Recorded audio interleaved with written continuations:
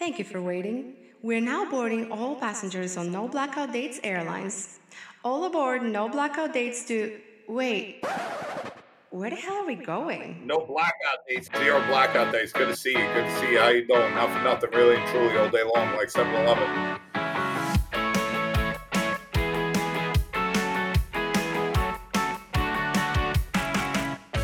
Cultures come together around potato salad and ketchup. It's not the kind of thing where anyone can wander in off the street and hang out with geishas, right? Like, who gets to do it? The effort of everyone who passed down this knowledge, it's not something that you can find easily, even in Japan. What's up, everyone? Welcome back to another episode of No Blackout Dates. I'm Evan. I'm Tim. And we've got a very special and unique episode today. Moe is here. She's a former geisha turned YouTube cooking star. That's a combo you don't see every day. Now she makes traditional Japanese meals and has gained quite a following doing that. She did work as a geisha for 6 years in Kyoto before making the switch. And it's interesting because I think Western society has a lot of misconceptions about geishas. They're shrouded in mystery.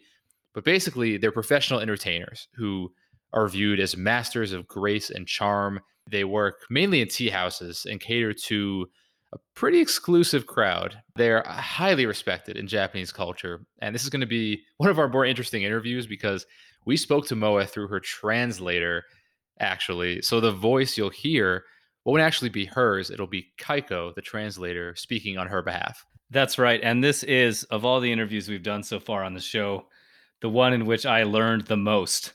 Absolutely. I walked away from this with a completely different picture of not only what a geisha is, but just kind of some of the differences in the way that Japanese culture and American culture perceive entertainers and musicians and people that aren't in a traditional line of work. The funny thing about that is that in Japan, a geisha is a traditional line of work. For many women to have taken on over the last 300 years, and it just amplifies differences between Eastern and Western culture. Yeah, exactly. I mean, hand up, I knew nothing about geishas before this. I knew there was a book called Memoirs of a Geisha that got made into a movie, and had never read the book and never seen the movie. So this was fascinating to me, and it almost reminds me of like the British royal family.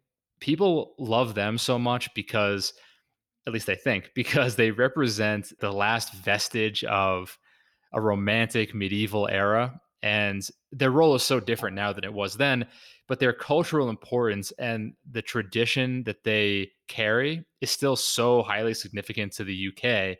Similarly, in Japan, I mean, several geisha have actually been classified as living national treasures by the Japanese government. That's how deeply entrenched and intertwined they are with Japanese tradition and culture. Right. And I can tell you one thing for sure, Eben, neither you or me will ever be classified by the US government as a national treasure. That's so disheartening, Tim. How dare you? I know. When people would ask me when I was younger, what do you want to be when you grow up? And other people would say, oh, I want to be a fireman or I want to be a doctor. I'd always say, I want to be classified as a national treasure. Doesn't matter for what or how I earned it, just national treasure. That's right. But podcasting probably isn't the best road to the top of that path. If you're suggesting podcasters aren't essential personnel or that just anyone with a microphone and an ego could do it, then, you might be right, Tim. You might be right. But anyway, let's get into hot takes. Speaking of cultural contrasts between the US and Japan, my first question is right on topic here for you.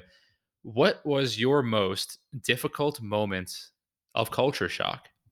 As lame as this is to say, my most difficult moment of culture shock was when I moved away to go to college, I think, because I had never left home before. And that was the first time that I was forced to burst the bubble that I grew up in, I guess.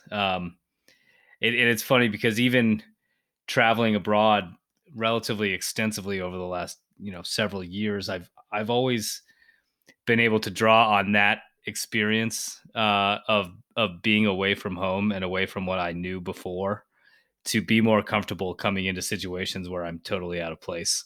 And I don't know that it was so much the moving away to college But I think it was just the fact that that was the first experience I had with having to figure out something completely different to me. If there's two things that are true about all of humanity, I think it's that humans hate being out of their comfort zone. And no matter where it is that they're going to, even if it is a really hospitable environment, like, college definitely is, it feels like someone's just ripping you right out of your roots. So I feel like that's one thing. And the second thing that's true is that humans are really good at acclimating to new circumstances. So just as difficult as it is in that moment of going to college for you, I think once you get settled in, it's equally hard to leave. And that becomes your home within a few months. That's right. And you actually end up thriving in that. I think it was, another situation that I think people could draw from is, the first time you have a job, I guess, it's really new. All of a sudden you have to figure out this new world and start at the bottom and learn something that you've never done before. You're a complete beginner. And once you grasp that and become comfortable with it, you thrive. And that's how growth happens. And I think that's why so many people are drawn to travel. I know that's part of why I'm drawn to travel, because every time you go somewhere new, you have this growth that your worldview has been expanded that little bit more, and you can never go back to who you were before. I'll end with a quote from The Office finale. No matter how you get there or where you end up, human beings have this miraculous gift to make that place home. I think that's a Michael Scott quote. Yeah, man. I agree. Next question. Are co-working spaces bullshit? I don't think so. I mean, to me, it's a way to get out of the house. It's a way to network, and it's a way to kind of feel like I'm getting out of my sphere of being a remote worker. Yeah, I know you're a big co-working space guy, and I think that I probably shouldn't knock it until I've tried it, because I've never actually been in a co-working space. For those who don't know, co-working spaces are basically places where you pay for remote workers pay to go and sit and work in kind of a designated workspace. Like you said, there's like free coffee, sometimes some snacks. You get to socialize with other people that are also remote workers. I think, to me, that people would kill to have a job where they don't have to go into an office. So the idea of paying for the privilege of sitting in an office, of having to get up and go into an office, seems a little weird to me. I do understand it if you're traveling. So if you're like, you went to Oaxaca and that's where you met Catherine, and who's on the show. And if you don't know anybody and you're trying to like kind of make friends, you're there for a few months, you want to meet people, other remote workers, that I think it's great. That's a great place to do co-working. I can't see myself ever doing something like that in my home city. Yeah, I mean, and like I said, I get why people don't get it, but you hit on what I was just going to say, which is that if you've never tried co-working, the first time you should do it should be when you're traveling somewhere, because it is the best way to meet someone. And in fact, every time I've been somewhere for an extended period abroad, the friends that I've made have been through the co-working space that I joined. That's true in probably at least 3 different countries, that I've been to. So I advocate for that for sure. So what is the benefit of a co-working space over a coffee shop to you, or a library? It's more conducive to work. Like a good co-working space will have a call room where you can do calls without having to worry about annoying everybody else that's in the room. Okay. And I need to issue a retraction. Earlier, I said that Office quote was from Michael Scott. It was not. It was actually from my favorite character, Creed Bratton, which is a pretty egregious mistake. So I do apologize for that. Creed Bratton, legend. All right. On this side, one thing that we noted in this interview with Moe is the food that she prepares and how it's different from what Westerners see in the media portrayals of Japan. And I'm curious as to what your thoughts are about the biggest misrepresentations in food and travel media. See, this is a great question. But the thing is, as we've talked about before, I don't watch travel TV shows. So I don't have I don't really have my finger on the pulse of that. But I will say that, especially when she was talking about the ketchup proclivity that Japanese have, which we'll get into shortly with Moe, it reminded me that we as Americans view the cuisine of other cultures with this kind of starry-eyed filter. as though the French and the Japanese and the Thai and all of these other cultures whose food we, and the Italians, these food that we kind of idealize, is on another level that we couldn't possibly aspire to. And what she kind of talks about is how they are eating like what we would consider to be like junk food all the time, like fried food, ketchup on everything. My favorite meal in Thailand, I don't know what you call it, but it was a bread bowl filled with mushroom soup. And it's not a Thai dish at all. It was just like it reminded me of like a bread bowl, like with clam chowder you get in New England. And I was like kind of sick that week. So I wanted something that was just kind of like basic and bland. And I went back to this restaurant like 4 times and got that same meal. And it just was struck me as such a basic like Western thing to make. It had nothing to do with like Thai cuisine, but they just did it really well. So I always say, don't be afraid to try Western food abroad. Don't be afraid to try fast food abroad, because you can get some crazy McFlurry flavors in Barcelona that you'll never be able to get here. Okay, that was an extensive answer. Yeah, I probably didn't even answer your question. It's fine. It was your answer to the question, so that's all that matters. Okay. I don't know if this has ever happened to you, Evan, but it's happened to me several times in recent years where all of a sudden I'll just start getting a magazine. Like I never subscribed to it at all, but it just starts showing up at my house. And this has happened recently with Men's Journal. And so I just got an issue of Men's Journal in the mail yesterday. And one of the headlines on the cover of the magazine said, "Shh, keep these whiskeys secret." And I couldn't help but think, this is the cover of the magazine. You're doing the exact opposite of keeping these whiskeys a secret. And I'm wondering if you think, because I do you think that this is bullshit marketing, or is it just lack of being able to write a better headline? I think they're doing exactly what we do as travel writers, is they're trying to write a hook that is a little bit misleading, that sparks your interest. It's like, obviously people are like, "Ooh, why are they trying to keep this whiskey secret? Like, what's the secret here? I know I want to be in the know."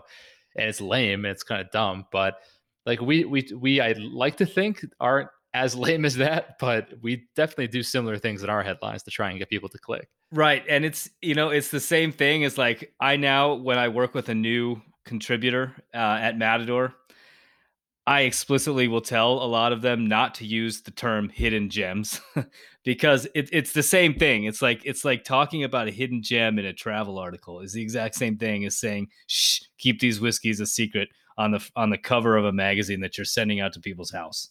What I'm most interested in is, you said you were getting magazines unsolicited. People are just sending you magazines. That reminds me of all of these texts I've been getting from local politicians asking me to vote for them. Have you been getting these recently? No, not this year, but I'll tell you what I have been getting is a ton of emails. Like I got probably 15 emails over the weekend from that were politically charged, just out of nowhere. Like I haven't really gotten many since the election cycle ended, and all of a sudden this last weekend, my inbox just blew up. Yeah, I mean, number one, how do these people get our emails and our phone numbers? And number two, I think it's always hilarious because they're run by campaign staffers. So it's like, "So hey, like I'm Jen and I'm working for like Betsy's campaign to run for the mayor of whatever, or city councilor. Can we count on your vote?" And I've been getting so many of these in the last few weeks, so I finally started responding just to see what would happen. And she's like, "Hey, can we count on your vote?" And I said, "You have a solid 40% shot." And she responds, "Great, that's great to hear." She's like, "Is there any other questions we can answer for you?" She's probably just happy somebody responded that wasn't like telling her to F off. I said, "I'm pretty busy. Can you come pick up my ballot for me?" She says, "Ballot drop." I still can't decide if she's like a robot or not at this point. And she says, "Ballot drop off is between March 24th and April 6th. And I responded, "Can't do the 6th. Can you do the 8th? And she says, "The candidate will be in touch with you soon to answer your personal question. Like, thank you for engaging with us." But I've started to do this, and now every time someone texts me about a political candidate, I just respond. But it's actually been quite entertaining. Yeah, I think they're actual people, but they are working through a dashboard on their computers, send out all these text messages, so it's not like you're texting their personal cell phone. Yeah, and I'm sure they have like templates that they use for standard responses. So Right. So yeah, people are asking me like, "Oh yeah, like how's your social life going?" I'm like, it's pretty good. I've got like 6 campaign staffers on the hook. Might have plans this weekend. Like they might just be talking to me for my vote, but I don't know. Right on. Yeah, so that's how I've been handling and entertaining myself during these for these spam political texts. Oh, you got to do something, man. But yeah, that's about it. Great. So we're going to get right into our interview with Moe and Kaiko, her translator, who you'll be hearing. And we'll see you guys on the other side. All right, Moe, welcome to the show.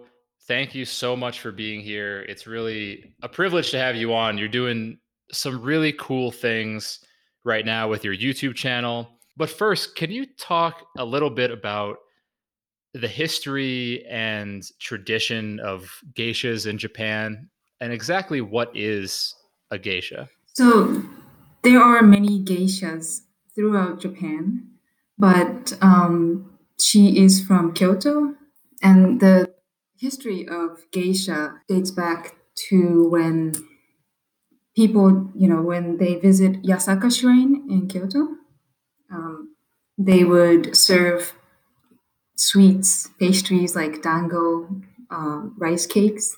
So that's the origin of the culture. It used to be just offering sweet pastry to anyone who visit the shrine, and then it became what's known as Gion, which is a district in Kyoto known for geiko. And what they do is they perform, dance, they serve meals. And why did you decide to become a geisha, and what was the preparation like to get yourself ready for the job? So geiko, the career usually begins at the age of 15. And at the age of 15, Moe was a high school student like everybody else. And she got a school assignment, and it was to interview 10 people and about their professions. So she has a grandfather who teaches calligraphy in Japan, in Kyoto, and some of the students were geisha. So she got that she had that connection. So she interviewed 10 geishas, and she learned so much that she didn't know before about this profession. And it's just, she was so impressed by it and just wanted to be part of that culture. And what is a typical workday for a geisha? When does it start, and what are some of the main tasks and kind of the routine that takes place in the industry? So they go to school every day to practice many of these performance arts, like dance or play flute, drums. So they go to these schools at around 8, 10 a.m. And then until noon or maybe in early afternoon. And then they start to get ready. They put makeup on themselves, they put on the kimono, and then they head to work at around 6 p.m. until almost midnight. And when their work is done, they head home, take off the makeup, and go to bed at around like 3 a.m. It's a long day. When you're at work, what is the main task or duty or art that you're performing? They would serve food, and then they pour sake, just have conversation with the customers. And then when it comes time to show the performance, they will dance, they'll play the flute, drums, just entertain the guests. And separately, sometimes they just go to an event and just show their dancing or any of these skills that they have. Geishas in Japan seem like they're much more important and respected than just a traditional entertainer would be in the United States who does similar things. What is behind the immense respect and reverence that geishas receive in Japan? Why is it such a respected profession? The reason that so many people see geisha with high respect is that it's real. It's not something that you could achieve overnight or even you can't achieve in a couple of years. It's a tradition of over 300 years passed down from generation to generation. And everything they wear, everything they do is just they wear the most real old kimono with so much cultural value. And they even like hair accessories that they wear is traditional. The effort of everyone who passed down this knowledge is it's not something that you can find easily, even in Japan. And from what we understand, and of course our knowledge of the culture is very limited, but from what we do understand, geishas are asked to give up a lot of kind of normal traditions, like starting a family, having a traditional routine of a young girl. Did that bother you at all? And how did it kind of play into to going to school? How did it impact your schooling, and how did it impact your teenage years and adolescence? She was surrounded by so many role models and the kind of woman, the kind of geisha that she aspired so strongly to become one day. And so that was her goal, that was her priority, and everything else is sort of just fizzled away. It was less of an important, less of a, she placed more value on achieving that goal. It wasn't that it bothered her that she couldn't do this or that. It's not the kind of thing where anyone can wander in off the street and hang out with geishas, right? Like, who gets to do it? It's not a place where you could just go casually. It's usually referral only. So you would have to know someone who can take you there. And a lot of foreign customers, they come with Japanese people and they kind of explain beforehand what kind of place it is and sort of etiquette and how to enjoy. What would I have to do to be able to attend that kind of event? Just know somebody who is in the right circles? So yeah, 90 like most geisha places are referral only, but there are other ways visitors can enjoy just to meet and maybe see them dance for almost like for tourists. But if you want to go to the house, sit down, have a meal, and have conversation, just to have the full experience, you would really have to know someone. But there are also some services that kind of helps you navigate and get your reservations. So there are ways. What was it that you most enjoyed about the lifestyle? And is it, if there's anything you miss, what is it that you miss? And also, what did you not enjoy about the geisha career? For things that she enjoyed, her achievements, going from not being able to perform certain things or to play certain instruments, through practice, being able to do that.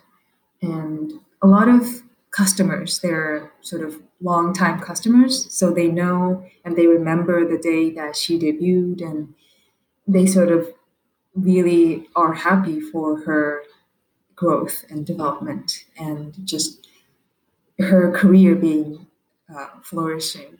And in terms of things that were hard during the career, so she started at the age of 16, and suddenly, being in an environment surrounded by adults, that was just really hard, like any other job or any other person who would be in that situation. So the profession has been around for centuries. I'm not sure if it's, less popular. There are fewer women doing it now than there were 200 years ago.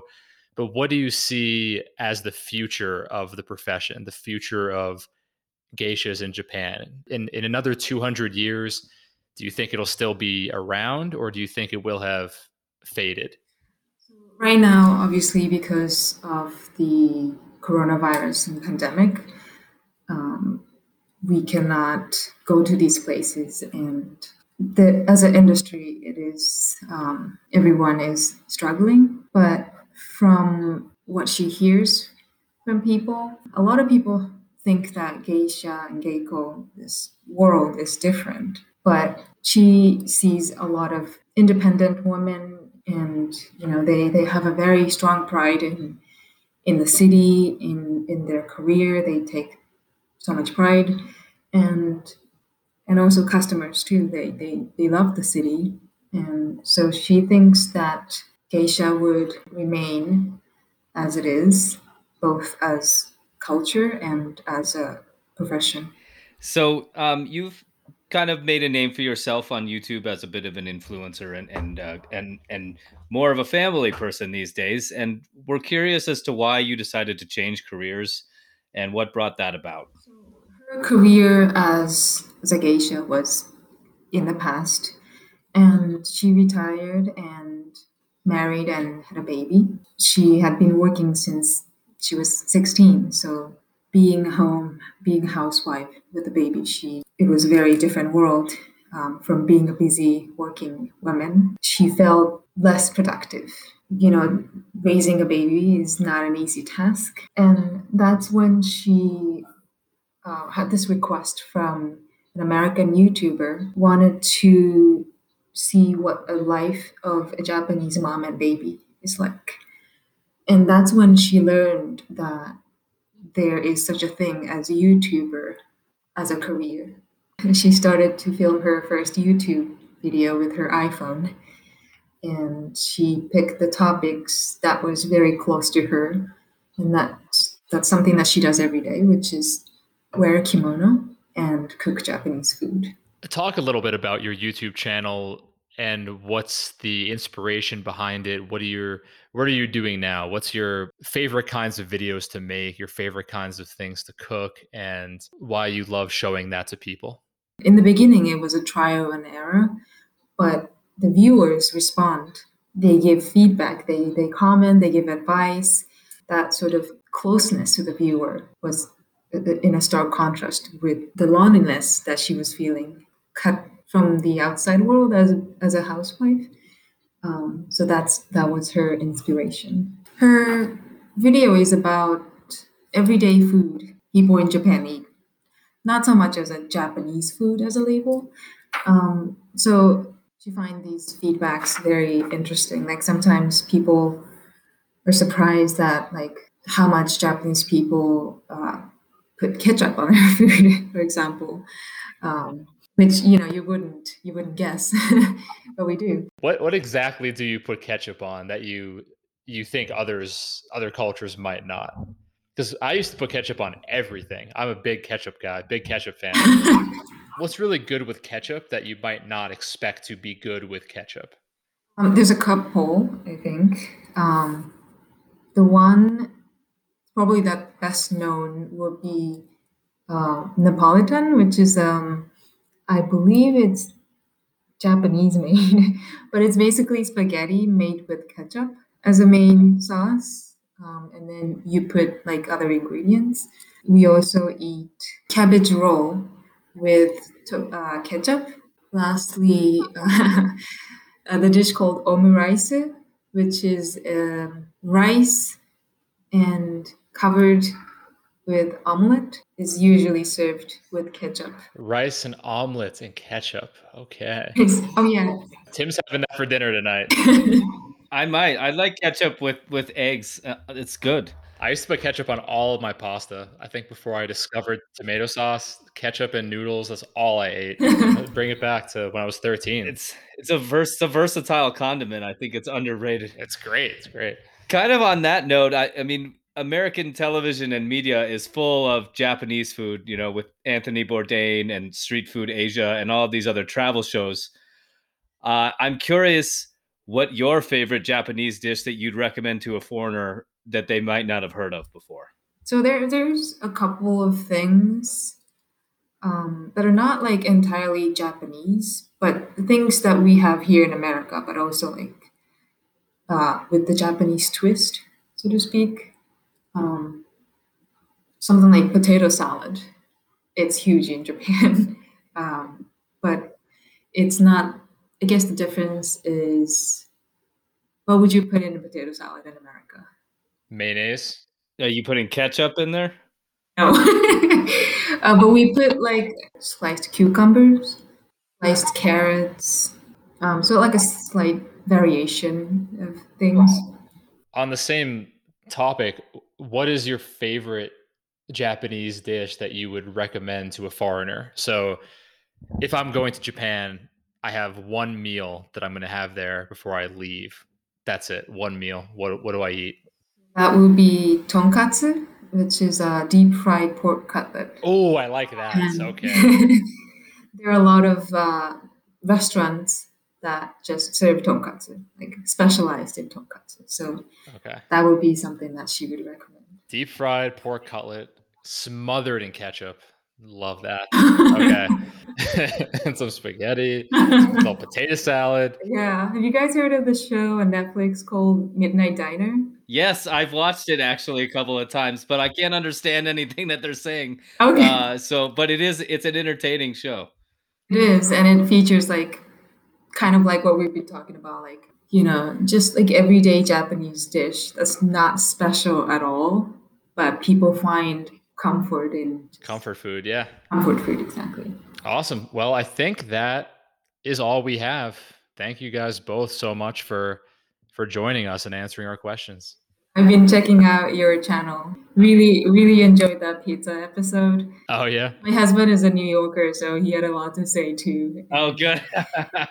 That Italian accent just cracked me up. She'll be uploading the Napolitan ketchup spaghetti recipe soon. So. Oh, I'll take notes on that. Definitely. Yeah. Cool. Well, again, it's good to meet you guys, and we'll be in touch soon. Thank you guys so much. Thank you. ナポリタンができたら、じゃあリンク送りますね。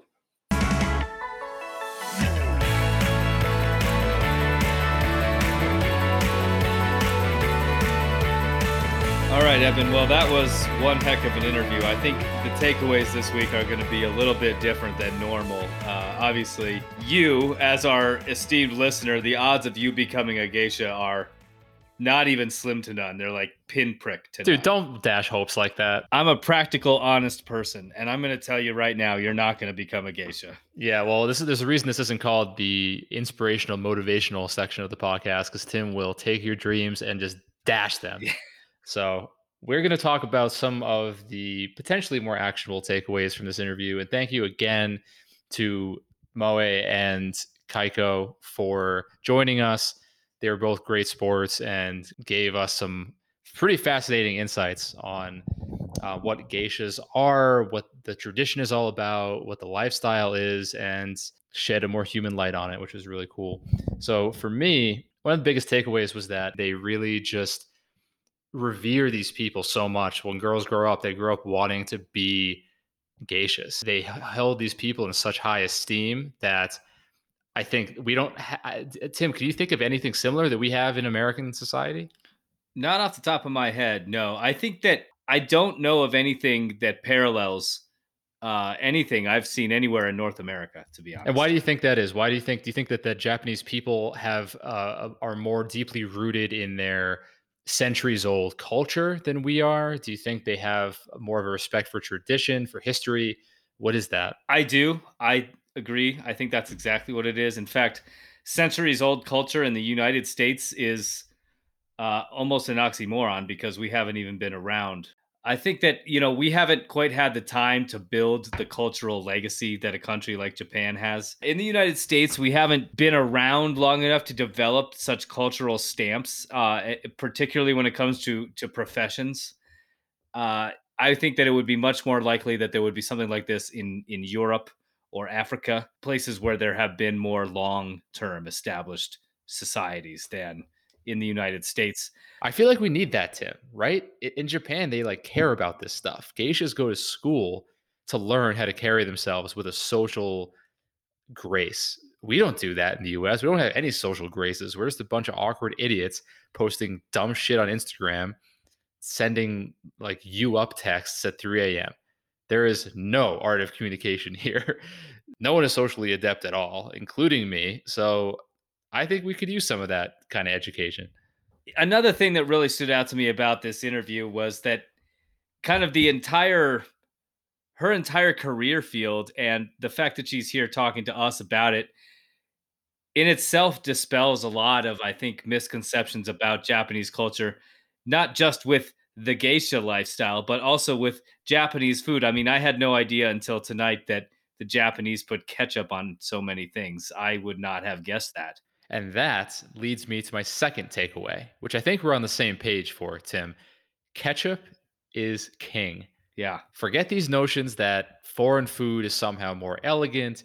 Some dishes are, some aren't. But one thing is clear and consistent: ketchup is not giving up its crown. Not now, not ever. Doesn't matter if you're at a barbecue in Kansas or a nice restaurant in Tokyo.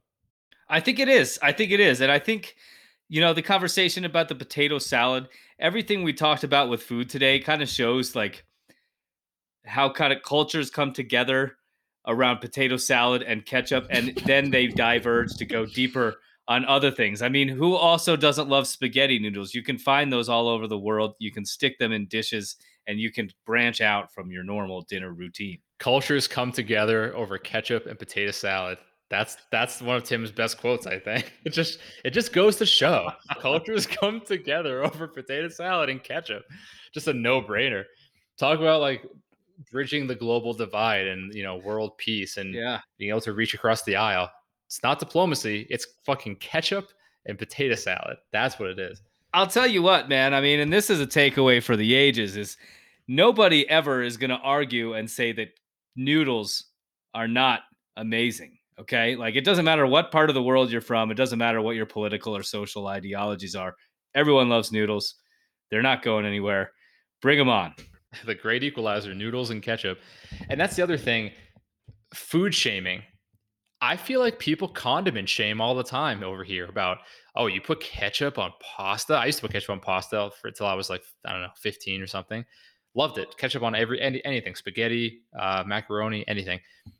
But I think I got shamed out of it. People were like, you gotta grow up, man. You gotta stop putting ketchup on your noodles. I'm like, okay, I guess so.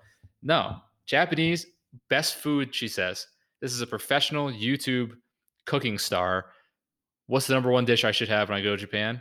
Ketchup on cabbage, a cabbage roll, Cabbage rolls. Yeah, you got to have some ketchup with your cabbage rolls. whatever your imagination can conjure. And there's no need. The other takeaway here is when you travel to Japan, there's no need to stop at teppanyaki and sushi. You can go all the way to having a fried pork cutlet and call that like your most authentic Japanese meal, because that's what they're cooking at home, just like you're cooking fried pork cutlet at home as well. It goes way back to Nino and his reveal of the number one pizza style in Naples: margarita pizza with French fries and cut up hot dogs. Kaiko's favorite episode. So if you haven't heard it, go back and tune in. It's a good one. I mean, everybody just loves these simple things. Everyone loves them. It's not an American export. Everyone knows good taste. Everyone just knows. Everyone likes to experiment. Everyone likes to get a little weird with their toppings. No shame over here. No judgment whatsoever. And I think our last takeaway here is how it doesn't matter what your job is, doesn't matter what you do and what you want to be doing. A career pivot is always possible. If you're a geisha, if you've been living that lifestyle for 6 years, as Moe had, and she wants to become a YouTube cooking personality, you can do that. She did it, and she's actually gained a small level of global notoriety for it. I mean, she's got people on the other side of the world requesting what they can sub in for the noodles that she's using because they can't find those in their own grocery stores.